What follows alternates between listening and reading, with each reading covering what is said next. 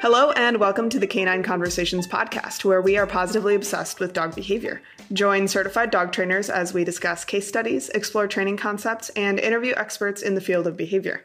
I'm your host, Kayla Fratt, and I'm the owner of Journey Dog Training, which is an online dog behavior and training resource center. Today, I'm joined with Pine Irwin of Irwin Dog Training in Boise. Welcome, Pine. We're so excited to have you on the podcast.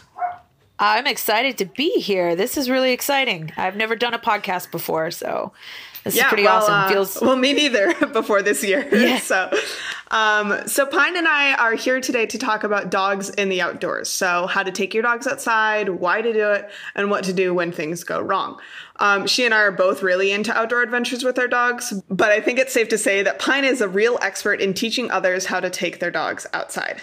Before we get going, Pine, can you tell our listeners a little bit more about yourself? I'm like Kayla said, I'm from Boise, Idaho, and I live out here and I live out in the outdoors. I kind of grew up on a farm in the north, way north near the Canadian border. Spent a lot of time outside. About 4 years ago now, maybe 5 years ago now, actually, I started a club for hiking outdoors with your dog, and it's kind of spiraled from there. I now do lead backpacking adventures. I teach people how to mountain bike with their dogs. I do specific classes through my business that are designed specifically to teach dogs to be outdoors safely and to backpack safely, doing things like everything from, gear checks to weight to what to do with, sore paws and stuff like that.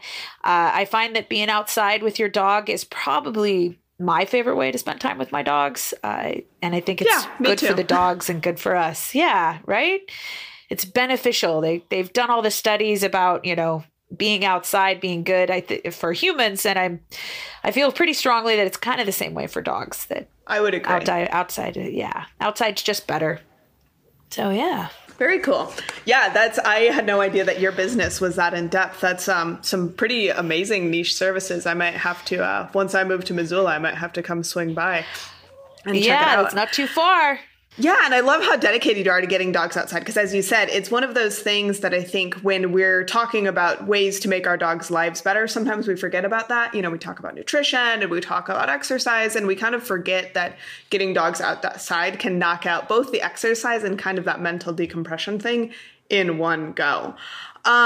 So a lot of us really feel like we're able to give our dogs kind of on leash, concrete walks around the city. And so kind of what's wrong with that? The dogs are fed, they're loved, they're not obese. So what's missing with on-leash walks around the concrete jungle? Well, for starters, there's only so many different things that you encounter on your same route. Most people, when they take their dogs outside for a walk, they kind of have a path that they follow, the same 3 blocks, the same weave through the neighborhood, the same park. And it's because it's convenient, it's an easy, and there's absolutely nothing wrong with that. And of course, it's far superior than not doing that. But when we take our dogs out onto the trail, we have an unknown number of things that we can encounter. And depending on your dog and your level of training, that can be both really enriching or kind of hazardous and sort of overwhelming for certain people. Of course, the more you do it, the less overwhelming it is. You end up with smells that are, wild animals, other dogs, other people, horses. We one time up on a trail ran into some people with pack llamas, which was a totally new experience for our dogs. But yeah, I guarantee you, I didn't even recognize. I've seen llamas before, but at first I was like, whoa, what is that from a distance? So, and there's all that. And then not only that, there's different terrain. Pavement is really hard on joints. It's hard on our joints. I know if I go for a 3-mile walk down a paved path, it's totally different feeling at the end than going for a 3-mile walk. And even if you're out on leash on a trail, the joints aren't taking the impact. The dirt is much softer. It's much more forgiving for both you and the dog. And then there's, the off-leash component. A lot of trails are off-leash. The further out you go, the more off-leash they can have. Dogs, their idea of a good time is not necessarily to walk right next to us in a perfect heel, right? Like left to their own devices, they kind of go over here, pee on that, they run over here, maybe sniff this thing that is probably not good, poop dead things, roll in something suspicious, do all that, and they kind of zig and zag around, and they sort of move around in big circles and quadrants, you know, depending on the breed. There's a certain level of that. And that is much more natural way for a dog to be. And when we ask them to heel nicely or walk nicely on a leash through the city, we've restricted that movement. We're not giving them that ultimate freedom. You know, of course, we can't give them ultimate freedom because we obviously have to be safe. But on leash, hiking is even superior for that because there's the stopping and the smelling and all those things. And I feel that sort of enrichment and that ability for a dog to just sort of dog for a couple of miles is really beneficial, long-term and short-term. Yeah, I absolutely agree. And I actually was just thinking about this last night. So I'm currently in San Jose, Costa Rica. And my dog and I went out for a run last night, and I was noticing that he was running behind me, which is really unusual for him. He usually is out in front of me, or at least next to me if he's tired. And we eventually made our way to San Jose has this big, I think it's a Central Park maybe, and called La Sabana, and it's huge. And we made it there, and it's dirt paths, and you actually can kind of get away from the noise of the city and in among some trees. And as soon as we were in there, he's out in front of me, and his tail's back up, and he looks great. And I had actually been spending the first 2 or 3 miles of this run thinking, do I need to go into the vet? Like, is he in pain, or why is he running behind me? And I realized that it's just when there's that much traffic and stuff close to him, he would rather be behind me. And then as soon as we were out on even this, you know, relatively urban park trail, he was like, oh, okay, I'm better. I can do this now.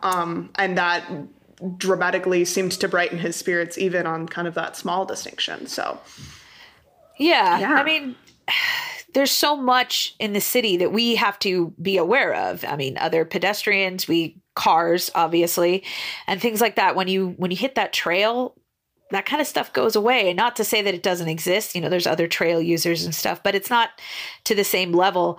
We get to relax as humans because we're no longer worried that puppy's going to dive into this traffic off the sidewalk and get hit by a car. And that in turn allows the dog to relax. And again, it's a little bit more of a natural way for a dog to approach the universe, in which they get all that freedom of smelling this and zigzagging over here and doing all those things that they want. Even when they're on leash, they still get a lot more of that when we're hiking with them. Very rarely do we hike down a trail with the dog at a perfect heel. Yeah, I would say that's something I've never done. Maybe once for like a training demo video, just to see if I could. Yeah, pretty much. If I'm asking him to heel, it's because we have to walk past something. Otherwise, it's something, and it's temporary. It's a handful of yards, and then we're free again, and we get to do whatever we want.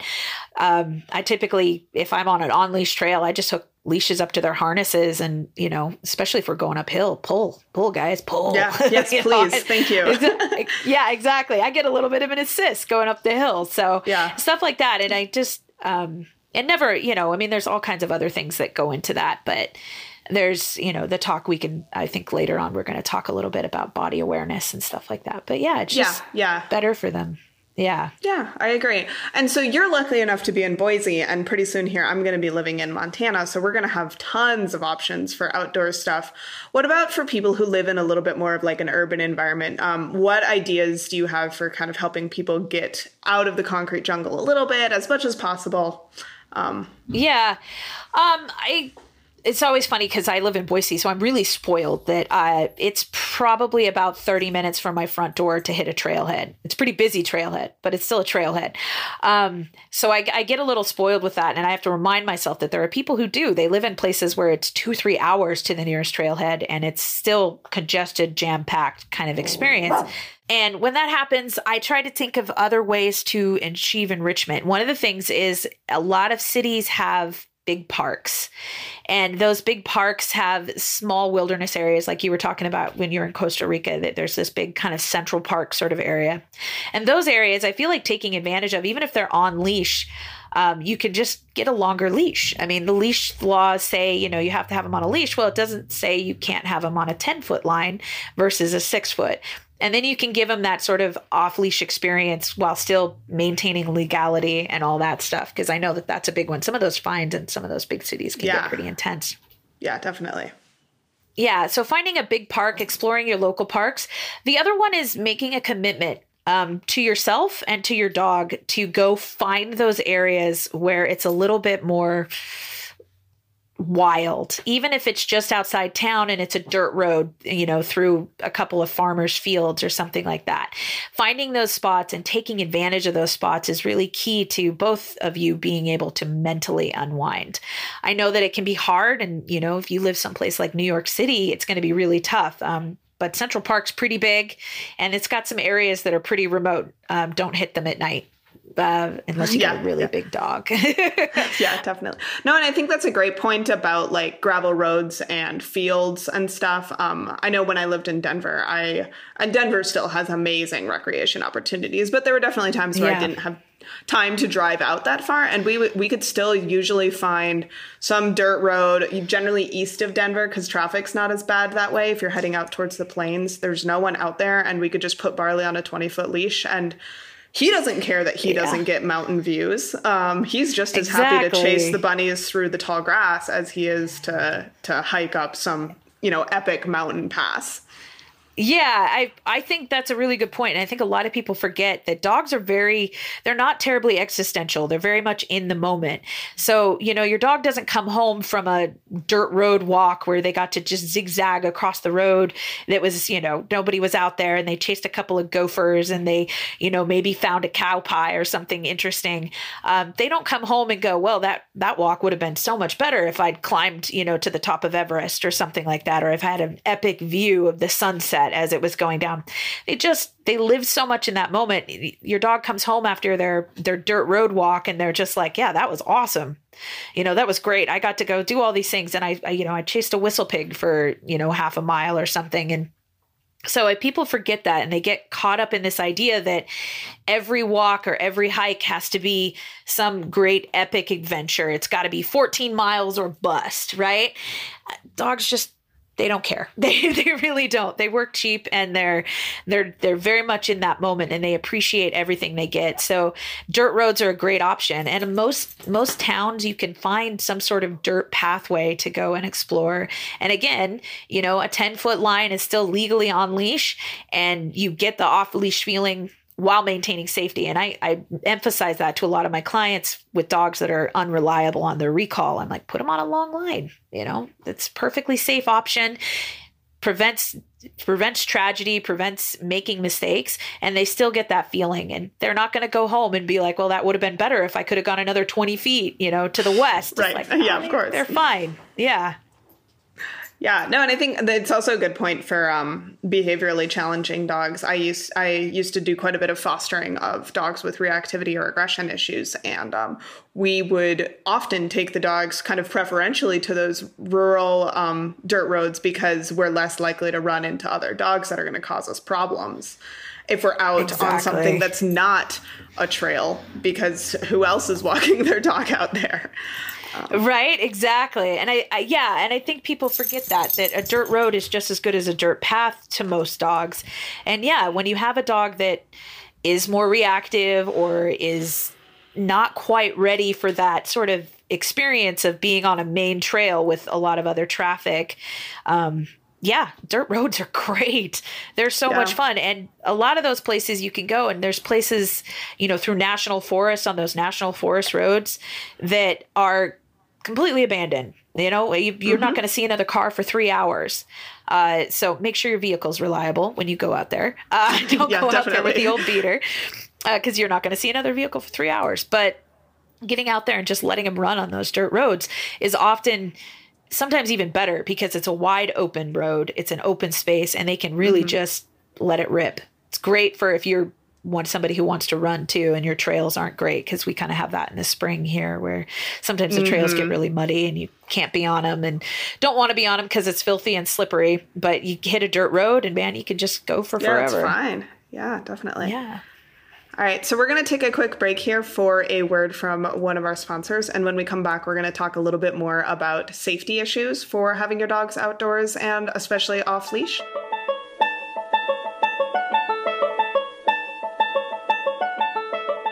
This episode was sponsored by Canine of Mine, an online dog care resource that aims to provide owners with all the info that they need to be better pet parents. Canine of Mine has a ton of great resources, from adoption guides and dog food recommendations to breed profiles and training tips. And a lot of those training tips are actually written by yours truly, Kayla. I actually worked on the dog adoption guide, and it's pretty awesome, and it actually relates to what we've been talking about today in this episode, as far as figuring out what you need, what you really want, and what are kind of bonus points for your potential dog. And it includes a downloadable spreadsheet that I used when I was looking through dogs and trying to find Barley. And Barley scored 99 out of 100 on it, I think. And, in my opinion, he's perfect. And it gives you a guide to creating your own kind of score sheet for figuring out what you want, what you need in a dog, and how to find a dog that meets your needs and your desires that way. So Canine Mine also focuses on a ton of other really common, frequently asked questions for dog owners, ranging from what to do when your dog eats a diaper to what kind of dog is best for owners who love running marathons. Canine of Mine is a fantastic resource for any dog owner looking to take better care of their canine, and you can check them out at canineofmine.com, which is spelled with the letter K and number 9 of mine.com.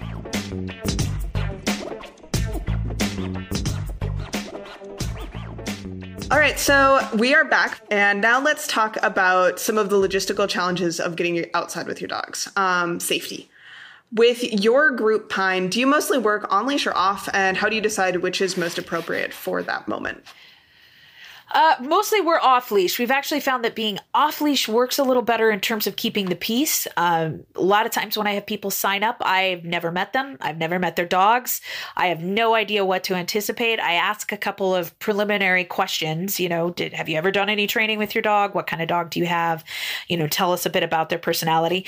For the most part, we have pretty good results with the idea of keeping them off leash and keeping moving. Movement is one of the big things, and I'm not sure that there's enough talk about that in dog training and particularly in terms of behavior, that movement is beneficial, keeping a dog's feet moving. If we stay moving, conflict is almost never an issue. We kind of figure out, there's going to be dogs that are going to want to be out in front. They're moving fast. There's dogs that are a lot slower, so we put them in the back and we kind of just spread out. It's when we stop moving, because we get to the top of the hill and we're all panting and like, oh my gosh, got to get a drink. That's when usually we start to see, the dogs get a little squirrely. Because we're out in the open and we're out in the wilderness, there's plenty of space because nobody's on a leash. Nobody feels restricted. So it tends to reduce conflict in terms of large groups. And we've been out there with something like 20 something dogs before, a dozen humans and double the number of dogs. We just almost never have a conflict because we stay moving.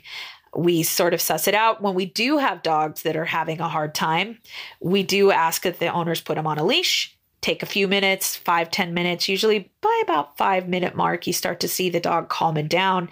Whatever was causing the issue, the overstimulation is usually what it is, kind of sorts itself out, and we just kind of move on with our lives. Because our trails locally are almost all off leash, we only have a couple that aren't. That is an option we have. When it's an on leash trail, things are a bit different. Again, the idea is to keep moving, spacing. I know that other dog trainers use that idea of group walks to help dogs with reactivity, to kind of get adjusted to being in the presence of other dogs. And that forward momentum sort of carries the weight of things and reduces conflict because we're moving forward. So it's the same idea.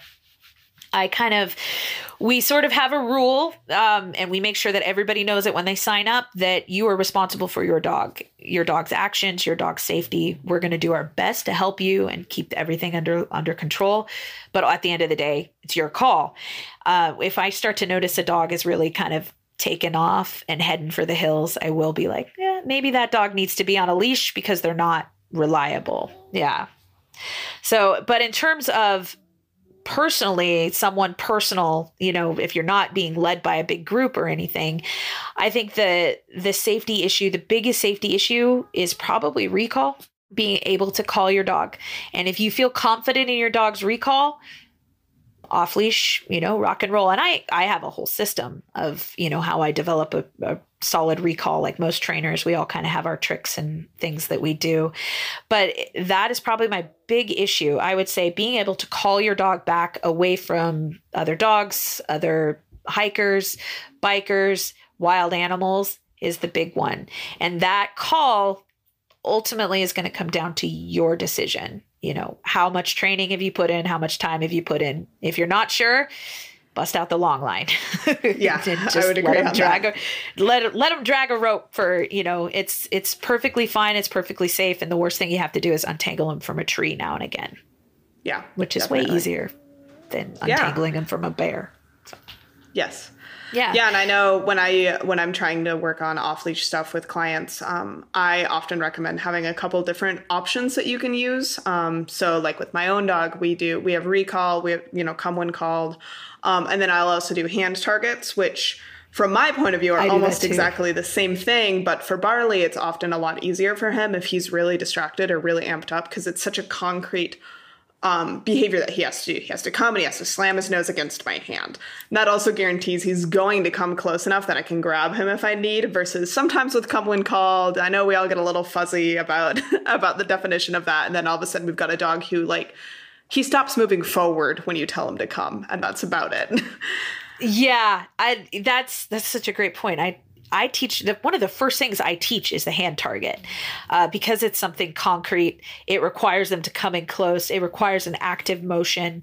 And I use that as a backup. It's like, yeah, okay, I called you and maybe that's not working, but man, I throw my hand down and I yell touch. Boy, they come running.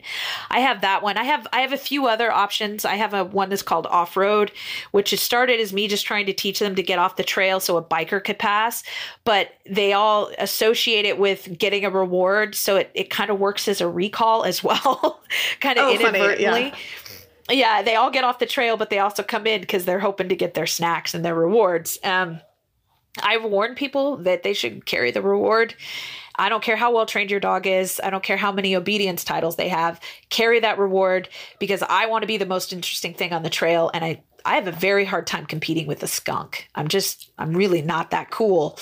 And so if I have that backup plan of, okay, recall, you can touch, you can off-road. I have 3 or 4 different ways of saying, I need you to just generally get your butt back over here. I also offer my dogs a check-in command, which is simply you can just run past me, just like, hey, check in. And they just come do a flyby. And that sort of brings them in to that zone of like, yeah, whatever you were looking at in the distance, nah, how about we come over this way and that kind of stuff. A lot of it comes down to knowing where you're at with your training. And again, if you're feeling insecure with anything your dog has, any behavior your dog has, man, get that line out. That is a direct line. They can't screw up if they can't get too far. Yeah, I would definitely agree on that. And the last thing that I know I've found really, really helpful with Barley is we've got kind of an emergency down at a distance. Which is something that I think I'd heard people recommend before and just never really understood why you would want it. And then I've been using it all the time lately. We were on a beach town in Costa Rica last week, and we kept running into horseback riding tours. And having that down at a distance was really nice, because there were a couple times where the horses were in between me and him, and I didn't necessarily want to call him through the horses. But I also didn't want him to keep going. And one of the things I was running into that I've never considered before for off-leash stuff near the ocean is we would get to a distance where normally I would be fine with him, but with the roar of the ocean, he couldn't hear me anymore. Yeah. So that's where kind of having that like down or wait cue was really, really nice, because I didn't necessarily need him to come all the way back to me, but if he went any further, I knew he wouldn't be able to hear me if I called him again. Yeah, well, and that's kind of knowing your environment, because most people, if you're not on an ocean, that's obviously not something you're ever going to think about or encounter. And knowing your environment is as important as knowing your dog, knowing what you're walking into and where you feel comfortable on this and this trail versus that trail. On a trail where I can see 3 or 4 miles up ahead because we're kind of out in the desert and it's wide open, and there's not really going to be a lot, I'm more comfortable giving my dogs a lot more leeway. They can go a little bit further. On a trail that's really twisty and narrow and windy, I tend to keep them pretty close.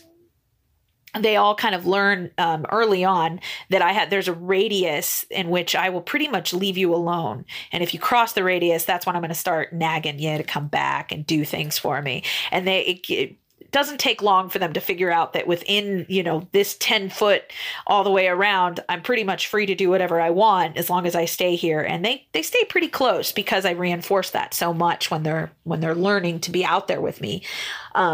Most of my dogs I've started young, but some of them have been a little bit older when we've really hit the trail because I get them as they're older. But yeah, there is that. And emergency down is really awesome. Not only that, it takes a significant amount of patience and skill to teach that down. And so once you get there to teaching that, not that you require as a trainer, but it takes a lot of time to teach in that emergency down and a lot of commitment. And if you put that into that emergency down or an emergency sit, or for my guys, it's a halt. There's just like, stop moving your feet. That takes time to teach, and putting in that level of time ensures that you're putting in the time other places. I found that anybody who takes the time to teach an emergency stop on their dog probably put in the time for recall and all those other things. And you just never know when something like that will be handy, but you've done all the other legwork too. So by doing all that other legwork, you're pretty much guaranteed that you're going to have a dog that's pretty safe out there on the trail.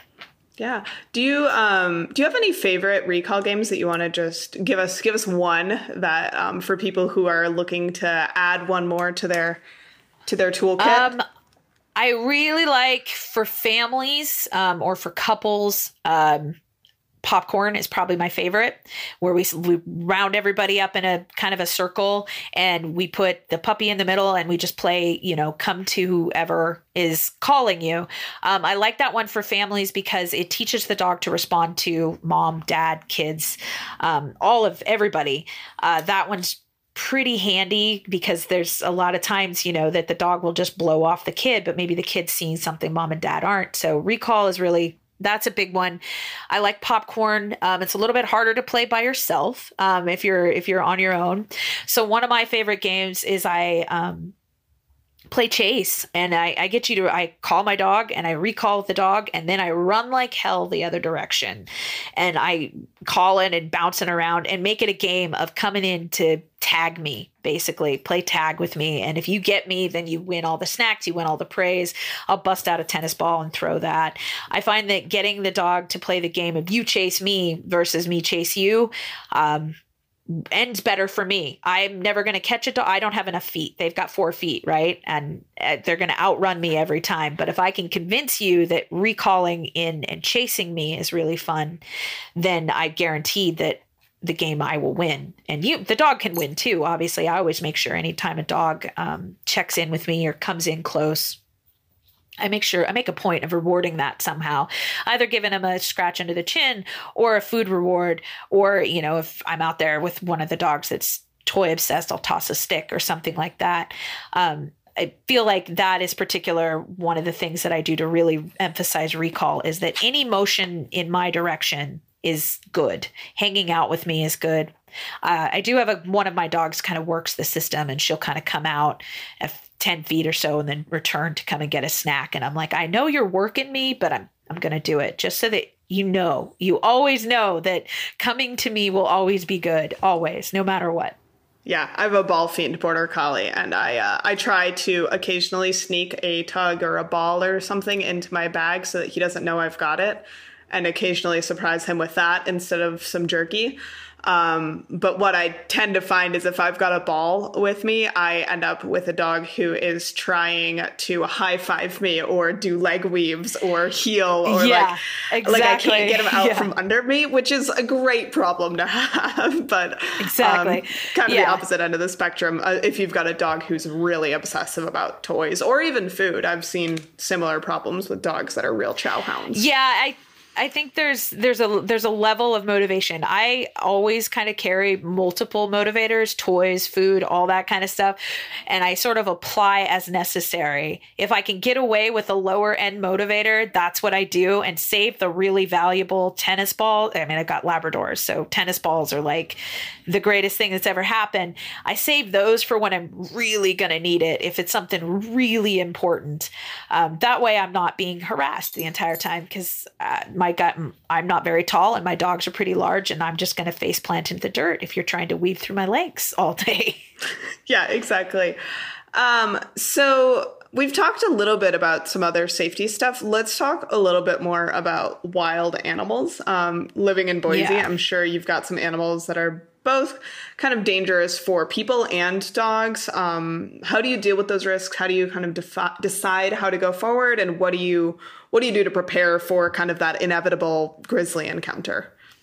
Well, I think a lot of it is knowing your environment. Doesn't take, you don't have to have a master's degree in biology or environmental science to kind of understand the area in which you live. Because I live in Boise, I am basically 2 hours in any direction from totally different terrain. It's kind of an amazing aspect of living here. I go 2 hours north and I've got wolves and grizzly bears to contend with. I go 2 hours south and it's rattlesnakes and sinkholes and things like that. So knowing my environment is a big part of that. And then understanding what dangers are present in that environment, not to an obsessive point where, you're ticking off the list, but to a point where you recognize things that are warning signs. If I'm in rattlesnake country, I know what time they're active, what temperatures they're active at. It's kind of 68 to 72 degrees is sort of prime time for rattlesnakes. I know that they like to be in rocky outcroppings that happen to be near water sources, and they tend to hide in those areas. So if I'm in those areas, I keep the dogs away from rocky outcroppings. I just call them away from it, and things like that. If I happen to be hiking in a prime time zone for rattlesnakes, I might leash the dogs and keep them close. Knowing where they are, knowing what to expect of them. I mean, they're wild animals. They have a predictable pattern of behaviors. If we can understand what their behavior is, we can understand how to stay safe. When it gets to be prime time rattlesnake season, I generally don't hang out in rattlesnake country. I go north and avoid them. That makes a lot of sense. Rattlesnakes scare the crap out of me. Yeah. Well, and I had a dog get bit one time, and it was a total freak thing. There was no warning. There was absolutely nothing we could have done other than just not be in that place at that time. The snake happened to be going through the grass, and the dog, it was my young lab. She just stepped on it, and she had no idea it was there. I had no idea it was there. We just wrong place, wrong time. And so I'm extra paranoid about rattlesnakes. I get above 5,500 feet. They're not really an issue anymore. That's kind of, they stay in the lower level. See, it's stuff like that you learn. With grizzly bears, very rarely have I ever come upon a bear with the dogs. The dogs pretty much keep the bears at bay. The bears are pretty much like, okay, we're out. Knowing when cubs... Yeah, they keep them at bay because the bears don't want to screw with the dogs any more than we want them to be screwing with the dogs. Knowing when cubs are going to be out and active is a big part of that, because cubs are foolish and make bad choices, and that's when you really get into trouble. Knowing the difference between a grizzly bear and a black bear is a big part of that as well. Black bears are going to be a lot less scary than grizzly bears, generally speaking. You see them side by side and you will know which is which, but there's some key differences in temperament. Typically, if I'm in an area where I start to see markings, there's scratches on the trees, the up high, indicates that there might be bears in the area. Like, I'm pretty good at identifying scat droppings, knowing what those are, and then being like, okay, that looks like it's been there for 3 weeks, so we're probably okay. But there was a bear at some point. Yeah, why doesn't everybody stay a little bit closer? That kind of stuff. Knowing when predators are active. We've had several incidences over the last few years of cougars, mountain lions getting aggressive with bikers out on the trail with their dogs. We actually had a guy a couple of years ago who was attacked, and it was pretty scary. And I got several phone calls about like, oh my gosh, what should we do? What should we do? And I was just like, well, here's the thing about cougars. You know, this is where they are. This is what they do. This is when they're active. This is what they're likely to do. My guys have hazed a couple of cougars that were getting a little too close. I've got large dogs and they're trained to do that kind of thing. But it's knowing your environment, know your predators, know what they want, where they're going to be, and then just work around it. If you know that, you know, at 6 p.m. when the sun's starting to go down, this place is prone to having mountain lions traveling through it. Maybe 6 p.m. when the sun's going down is not when you go hiking. Yeah, that makes a lot of sense. Yeah, you just pick your battles. There's no way to make it 100% safe. We can't guarantee that nothing bad will ever happen. But if you remain up to date and educated on what to expect, getting in contact with local Facebook groups for your local trails and things like that, they're out there for every place. And, you know, asking people about things or reading the responses, because I guarantee you no one has ever encountered a bear on a trail and not posted about it on Facebook. Someone. That is so true. Every single time I've run into a bear, it has been on Facebook. Yeah, exactly. There you go. Right. And so you're just like, you know, some guy has, you know, will post about it. He said, oh yeah, last night we saw blah, blah, blah, blah on X trail. And you read that and you go, okay, well, maybe that's not where we go today. Maybe we pick another direction. We pick another place. Know your environment. We talk about that with our dogs on the cities and knowing what our dog likes and what they don't like, and knowing that, you know, a bicyclist whizzing past you is going to be a trigger. But we need to understand that we're sharing the trails with the wilderness. We're sharing it with the wild animals. And that's part of the magic of being out there. But know what to expect, and know that a deer in rut during breeding season is just as dangerous as a grizzly bear, if not more so. I was going to say, when I was in Colorado, I think I've had more scary experiences with moose. Than with moose are terrifying. Just about any other. And moose and the mountain goats are always pretty scary, and especially because both of them are pretty used to being around people in Colorado. So if you're on a popular trail, you have to move because they won't. And if your dog's off leash and you round a corner and then all of a sudden you're face to face with, like, I have no idea how big a Billy mountain goat is, but they look massive. And I'm not, it would not go well. No. Even if they're not super huge, they're bigger than a standard pet goat that you might find. But they can do some damage. And we are ultimately, as a species, humans and dogs, we're relatively fragile compared to those animals that have evolved to 100% withstand their environment. And moose are terrifying. I pretty much have a rule that if I see any evidence that a moose has been in the area and then recently, we're leaving. Moose don't care. They'll run you over as soon as they will look at you. It's just like, nope, we're out. We're leaving now. So yeah, definitely. And I just looked it up, and mountain goats can weigh between 100 and 300 pounds. Yeah. And that's a lot of pressure to be hitting a 50-pound dog or even a 200-pound human. That can do some damage. Yeah, and I know I've seen videos of, you know, the dog missed getting hit, but was chased off a cliff as well, which is horrifying. Well, it is terrifying, and that's where that recall comes in. You see something like that, just get back here, put you on a leash, and we're just going to quietly and peacefully back away and hope you don't get mad about it. Yeah. And I think knowing your dog as well. I was just on the phone with a friend who has lived back and forth with her dog. And she lives out of a van and works as a trail guide, basically all up and down the Pacific Northwest from Alaska to Seattle. And I was asking her a little bit about what she does. And she was like, you know what, our dog, the first time we ran into a bear, we didn't know what she was going to do. She was off leash, and we froze and we stayed quiet, and she froze and she stayed quiet. And the next time we ran into a bear, it was a different situation. And we started yelling and waving our arms to spook the bear away. And she started boofing with us. So with a dog like that, if you know that that's your dog, you can trust her on a different level than if you know that you've got a boisterous dog that is less likely to listen to you in that sort of situation. And don't put your dog into a situation where you're running into bears to figure it out. Yeah, there's a time and a place for that. But I think that comes back. Yeah, know your dog. Know who your dog is at a core level. Even the best trained dog Some of them have issues where they've got weak spots. And generally speaking, if I'm encountering wild animals, if I see evidence of them or I happen to see something up ahead, I just leash my dogs. It's safer for them. It's safer for me. And we just kind of give it some time. There's a joke about that with hikers. For every bear you see, there's 10 you didn't. Exactly. And I feel like that is really true when you're hiking with a dog, because most wild animals just don't want to screw with the dogs, and they're willing to just kind of give you a wide berth. And of course that means you don't get to see them, which is somewhat disappointing, but also your dog doesn't see them and then run after a deer. We had a case of that. This dog just recently made headlines across the country. The dog had been missing for 9 months. She chased a deer off. It was a Labrador, not some high drive, high energy dog. She was just a basic Labrador, and she chased a deer and got lost, and they couldn't find her. And I can't believe they found her after 9 months. Right? I mean, that's amazing in of itself. That's like a Disney movie kind of thing happening.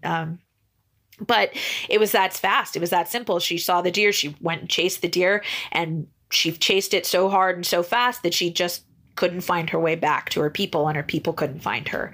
And that's pretty scary. And that's, again, know your dog, know who your dog is, and know that, there is the chance that you're going to encounter wild animals. And if that is, your dog is the type who gets into that mode of high prey drive chase and doesn't listen, might be a good day to keep him on a leash. Put him on a 10-foot line. Yeah. Do you hike with your dogs wearing bells or anything like that? There's two schools of thought on that. Sometimes I do. If I feel like I'm going to be somewhere where that might be beneficial to me, even in terms of letting other people know that I'm coming. I'm from northern Idaho, where crazy redneck is like the original blueprint for who people are up there. There are people who live in the woods, and you'll just happen upon them, and it's a little intimidating. I've had that happen more than once growing up as a kid, so I will keep bells on if I suspect something like that, just so that anybody else knows I'm coming. Of course, there's a joke amongst backpackers that if you're wearing a bell, it just tells the bear to come and find you. Just where dinner is. So it's kind of a hit or miss. My dogs wear they've got their name tags and their rabies tag and their licenses and stuff. And that makes quite a bit of noise. And I like that as on a personal level, because I can kind of keep track of where they are in terms of, I personally really like hearing where my dog is. I wear, exactly. Like he wears a bell, I think more for me than for anything else. Exactly. It's just for me to be able to hear them if they drop behind me for something, or if they move, just to an area where I can't see them as well. I usually recall out of those situations because, I can't see what you're interested in. Get over here. But I like the bell because it tells me where they are, the noises. So, and mostly they're tags. I've lost more than a few in the wilderness, but bells and stuff for that. I'm not really sure they work that well for bears. I don't know if anyone has done a blind trial on that. Yeah, it'd be a little scary, and it might work for black bears and not for grizzlies, and it would be terrifying. It's sort of the guy who tests the shark bite suit, like who loses the short straw on that one to test to make sure the shark bite suit works. That's a good point. I would imagine the bells might deter more skittish predators like coyotes really well. Versus, especially if you're looking at, because most of the time with our animal attacks, we're looking at something like an adolescent male with a tooth abscess who's looking for his territory and he's hungry. Because it's usually that unusual situation where we're getting those attacks. And who knows if we've got an adolescent male with a tooth abscess, he's not going to behave the same way as your normal grizzly bear, quote unquote. Exactly. And most of the time when we see animal attacks, particularly animal attacks on dogs, it's often extenuating circumstances. For the most part, there's very few animals that don't innately fear people and want to sort of leave us alone. They don't want to be a part of us. They've, evolutionarily speaking, learned that we carry really big firearms, and we're kind of gnarly to deal with, and we'll hunt you down and eat you. So they kind of want to leave you alone. The exception to that being that I have found that coyotes generally don't fear people near enough. They can be kind of a hazard. particularly in the spring. Again, know your predators, know your areas. They get really kind of aggressive with dogs on the trail during the spring when pups are in dens and things like that. And so kind of know your areas. But yeah, like a bell is going to be more of a deterrent for a cougar or, as you know, a black bear than it is for a really angry, ornery grizzly bear who's hungry. Because that's a huge part of it too. If you just stumble upon a set of cubs, that bell isn't going to do anything. No. Because the adrenaline of that animal is already so high. Yeah. Yeah. They already know you're there. Cubbing, yeah, exactly. During seasons when cubs are going to be an issue and you know you're in grizzly bear territory, keep your dogs close, keep an eye on the trail. And as soon as you see them, back up slowly and quietly. Don't run screaming and yelling. That's going to have the opposite effect. Yeah, definitely. Do you have any dogs that you do GPS collars with? I have never done it. Just because the number of things I break and lose on the trail is astounding, actually. My local trails are probably littered with 100 or more clickers that I have just lost over time until I eventually figured out the secret to keeping them with me. Lanyards was really the answer there. But so, I mean, I've never really done it because I've always worried about, the expense of it versus the durability. I know some people that do. If I had a dog who might be a runner, who I was pretty sure was going to blow past me and blow past my long line and yank it out of my lines and take off, I might be more tempted to use them. I know the hunters that I know of who use the packs of hounds with the GPS collars. I feel like sometimes they get a little complacent with it and they rely on that GPS collar rather than keeping up with their pack. That's a good point. My dogs. Yeah. If my dog's 100 yards away from me through the wilderness, I can't protect them. I can't stop them. I can't do anything at that distance. If they're miles away from me, the best I can do is track where they're going and follow them. I can't do anything to intervene on their behalf or anybody else's behalf. So I make a very big effort not to allow that to happen. Yeah, definitely. I know I've looked into the GPS collars as well, and I think a lot of the affordable options out there either work off of cell towers or Bluetooth, which means they're not necessarily that effective for super rural stuff or mountainous terrain or anything.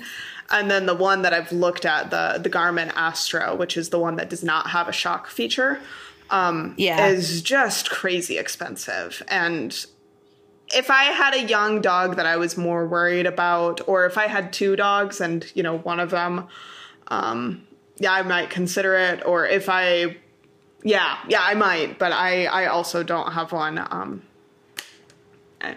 It's just, they're so expensive, and I would rather spend more time training and use the long line when needed. Yeah.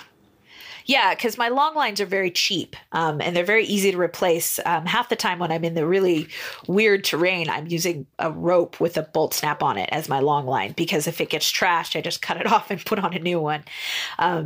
So they're really cheap and they're really replaceable, and they're pretty much foolproof if I don't drop it. It's not going to break. It's not going to malfunction. I'm not going to run out of battery or anything like that. So it's a pretty much foolproof way to ensure that my dogs are safe. But also, like I said, if my dog makes it 100 yards from me or 2 miles from me and I haven't caught up to them or their training hasn't kicked in, I might be able to go track them down. But honestly, I can't help them. I can't protect them. I can't protect anything else from them. At that distance, it's pretty much just a matter of me being like, well, I know where they're at. Hope I'm not going to walk up to something horrible. Get there in time. Yeah. Yeah, exactly. So I do a lot. I would much rather invest my time and energy into making sure that they have a really solid recall, that even if spooked or excited at a certain point, I can just get their attention and recall them. For some people who've got dogs who have a super high prey drive, and there's that odd chance once out of every 1,000 encounters that they're just going to be like, yeah, I've got to chase that deer. Sometimes I recommend using a whistle to teach a recall too, because that whistle can cut through a lot both in terms of mental and distance and sound, but a sharp whistle, recall can get their attention and get them back where they need to go, and tell them where you are. Not only that, if they get too far and they lose you. Yeah. Yeah, I've actually been meaning to start teaching Barley to respond to a whistle, because as we were talking about earlier, when I had the wave experience on the ocean, where he was absolutely within what I would consider a comfortable distance for me, absent the sound, because we're on a beach that's probably a quarter mile deep, and I could see him no problem. I knew he was fine, but I also knew he couldn't hear me. Exactly. I've been thinking about adding in the whistle just for another thing. I also find the times where I felt like I've needed to call a couple times in a row. I personally find using a whistle a little bit less intrusive for my partners or other people who are out on the trail. Although I lost Barley once hiking, and I was yelling his name, and I finally found him with some people. And they were like, "Oh, is this Barley? We've been hearing you yelling just across the lake, but we couldn't figure out where you were to bring him back to you." Exactly. And what had happened there was he had actually brought them a stick, and they had started throwing it for him. And he, at that point, last August, did not listen to me if someone else was throwing the stick. We have now fixed that, as far as I'm pretty sure. We've had to test it a couple times, but that was I was like, I've called this dog off of bears and moose and everything, but I apparently can't call him out of a game of fetch. And now I can. Yeah. That's always the, I always joke that my youngest, Tango, would probably go home with the first person to offer him a hot dog. Yeah. I hope that's not true. No doubt my dog would go home with someone if they were throwing something for him. If I was standing there and calling him, he would probably come to me. But if I wasn't around, or if I wasn't reminding him that I exist, I have no doubt that he would go home with whoever wanted to throw a ball for him. Yeah. Barley is a classic case of a dog that is super toy motivated. And that throwing of the stick is the greatest motivation on planet Earth. Yeah. Well, and there's nothing like a screw up or a mistake like that to happen that shows us where the weak spots are. And you did the exact right response, which was to go like, okay, this is clearly something we have to work on. Yeah. And as we were saying earlier, you don't want to go and test things. But you do, if you run into something that's not working out, then you just know that that's a training thing to work on in the future. So let's kind of wrap it up with talking about how outdoor adventures and whatnot can really benefit some of our more challenged dogs. So we've already talked a little bit about how it's just better for joints.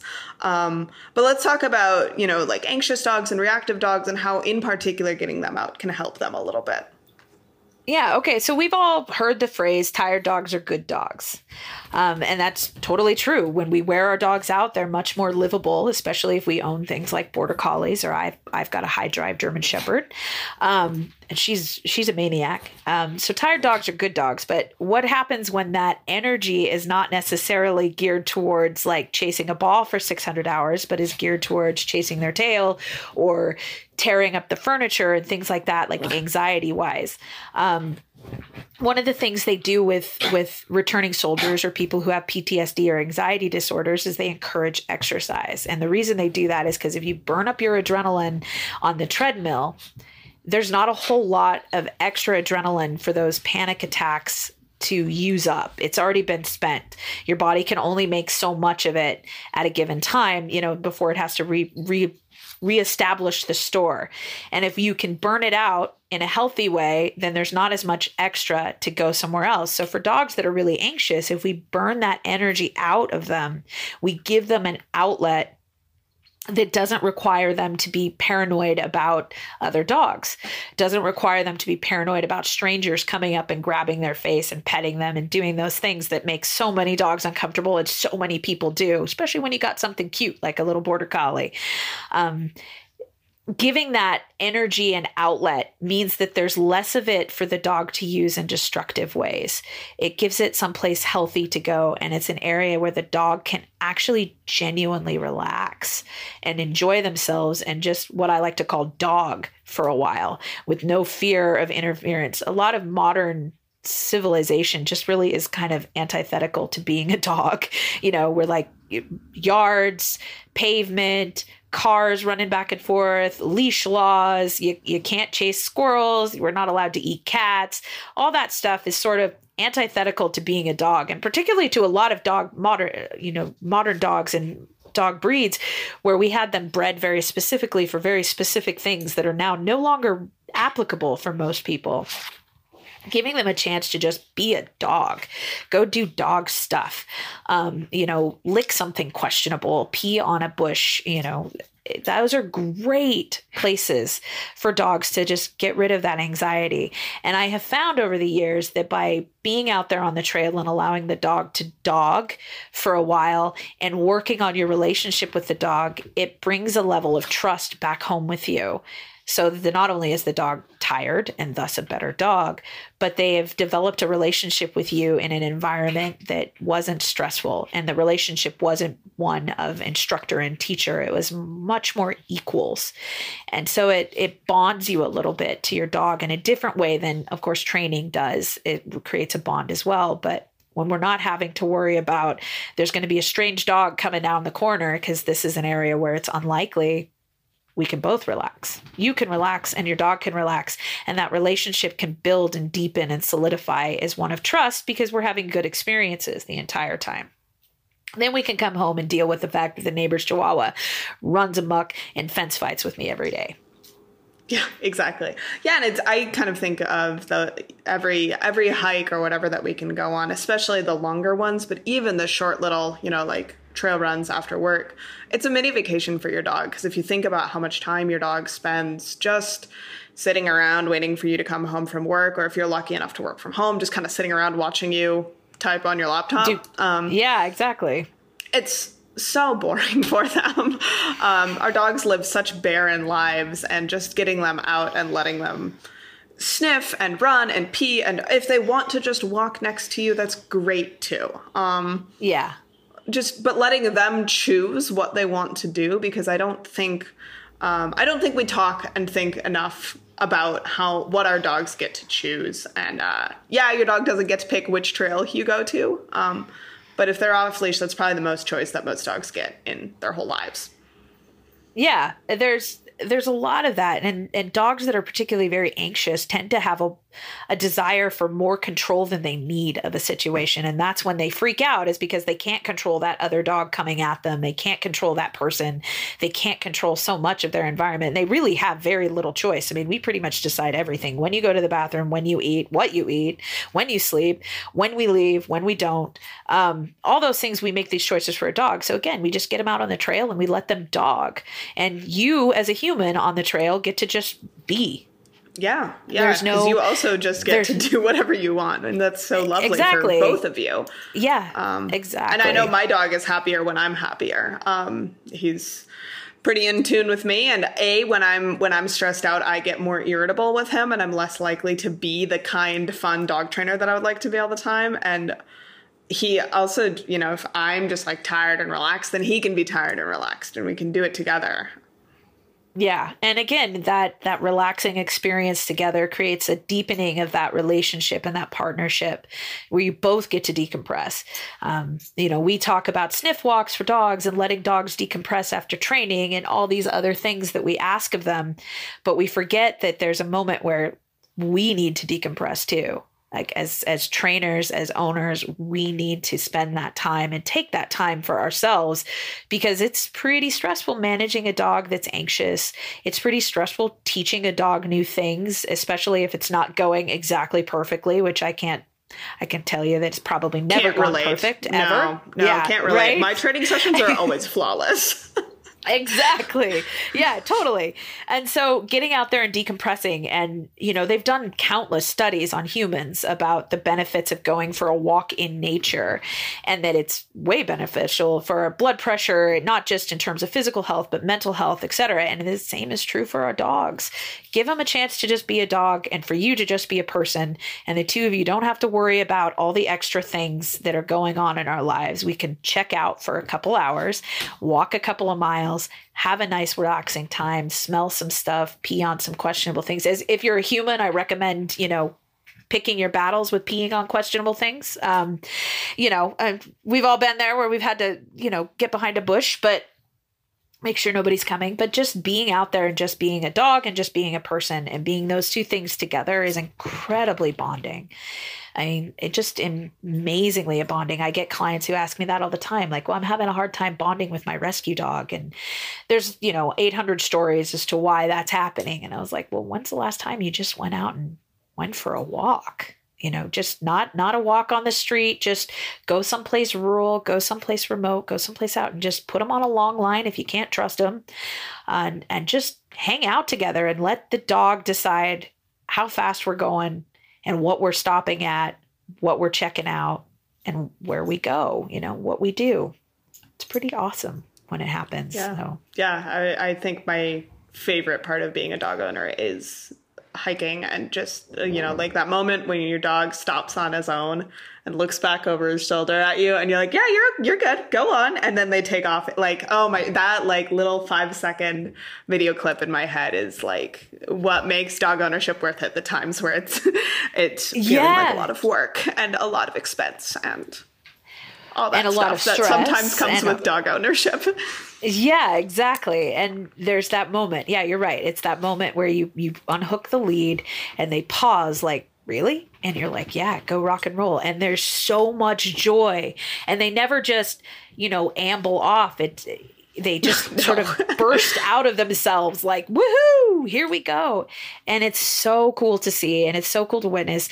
And it's fun to just stand there. And even if you're just sort of moseying down the trail because there's zigzagging back and forth, it's fun for us as dog owners to see our dogs experiencing that level of just complete abandoned joy.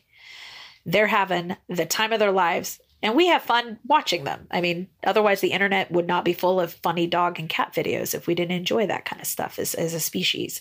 So it's a great thing and it's a great experience. And there's something to be said for just being out there with your dog and just hanging out together. Yeah, absolutely. All right. Well, I think we have gone on for long enough. I would love to keep talking, but we should probably wrap this up. So, Pine, do you want to let people know where to find you? If you have any good resources that you want to point people towards or online classes, feel free to plug those as well. Yeah. The best place to reach me is probably through my Facebook page, Irwin Dog Training. I have an email address, pine@irwindogtraining.com. And I've got, a website, irwindogtraining.com, that kind of stuff. But really, Facebook is a pretty good way to get me. You can check me out. I've got my classes coming up. I am hoping to start doing online classes. I want to get a little bit more into teaching on a theoretical level than on a, this is how we teach a sit. I spend a lot of time dealing with behavior and stuff like that. And I'm kind of branching out and I'd love to start doing more online stuff. So hopefully keep an eye on that. I have a seminar coming up in June. That's my intensity dog seminar. And it's the way that it's kind of cracking the code and hitting the right frequency with those dogs that are just a little bit extra. We've all got, we all know that dog. This is kind of extra energy, extra brains, extra emotions, sometimes all at once. And so it's sort of how to dial those dogs back down to a reasonable and manageable level in a series of steps that's kind of concrete as you can get with anything in behavior. I mean, it's different dog to dog, but that's about it. Otherwise, I'm not a terribly exciting person. I work a lot yeah. And I love my job. I understand that. Yeah, but that's about it. So yeah, just hit me up on Facebook. And if you have any questions, I answer questions probably more than I should, to be honest. That should probably steer people more towards the like, hey, why don't you pay me aspect. But if you're somebody from Colorado or Montana or something and you need, you have a question about something, don't feel free to hit me up. Just message me. I would love to help you out. And a lot of times I've got resources in various parts of the world because I, make a lot of contacts through Facebook groups. So yeah, just hit me up. And there's also a ton of Facebook groups out there for hiking with your dog, although the information can be hit or miss on how accurate or safe it is. Like many things on the internet.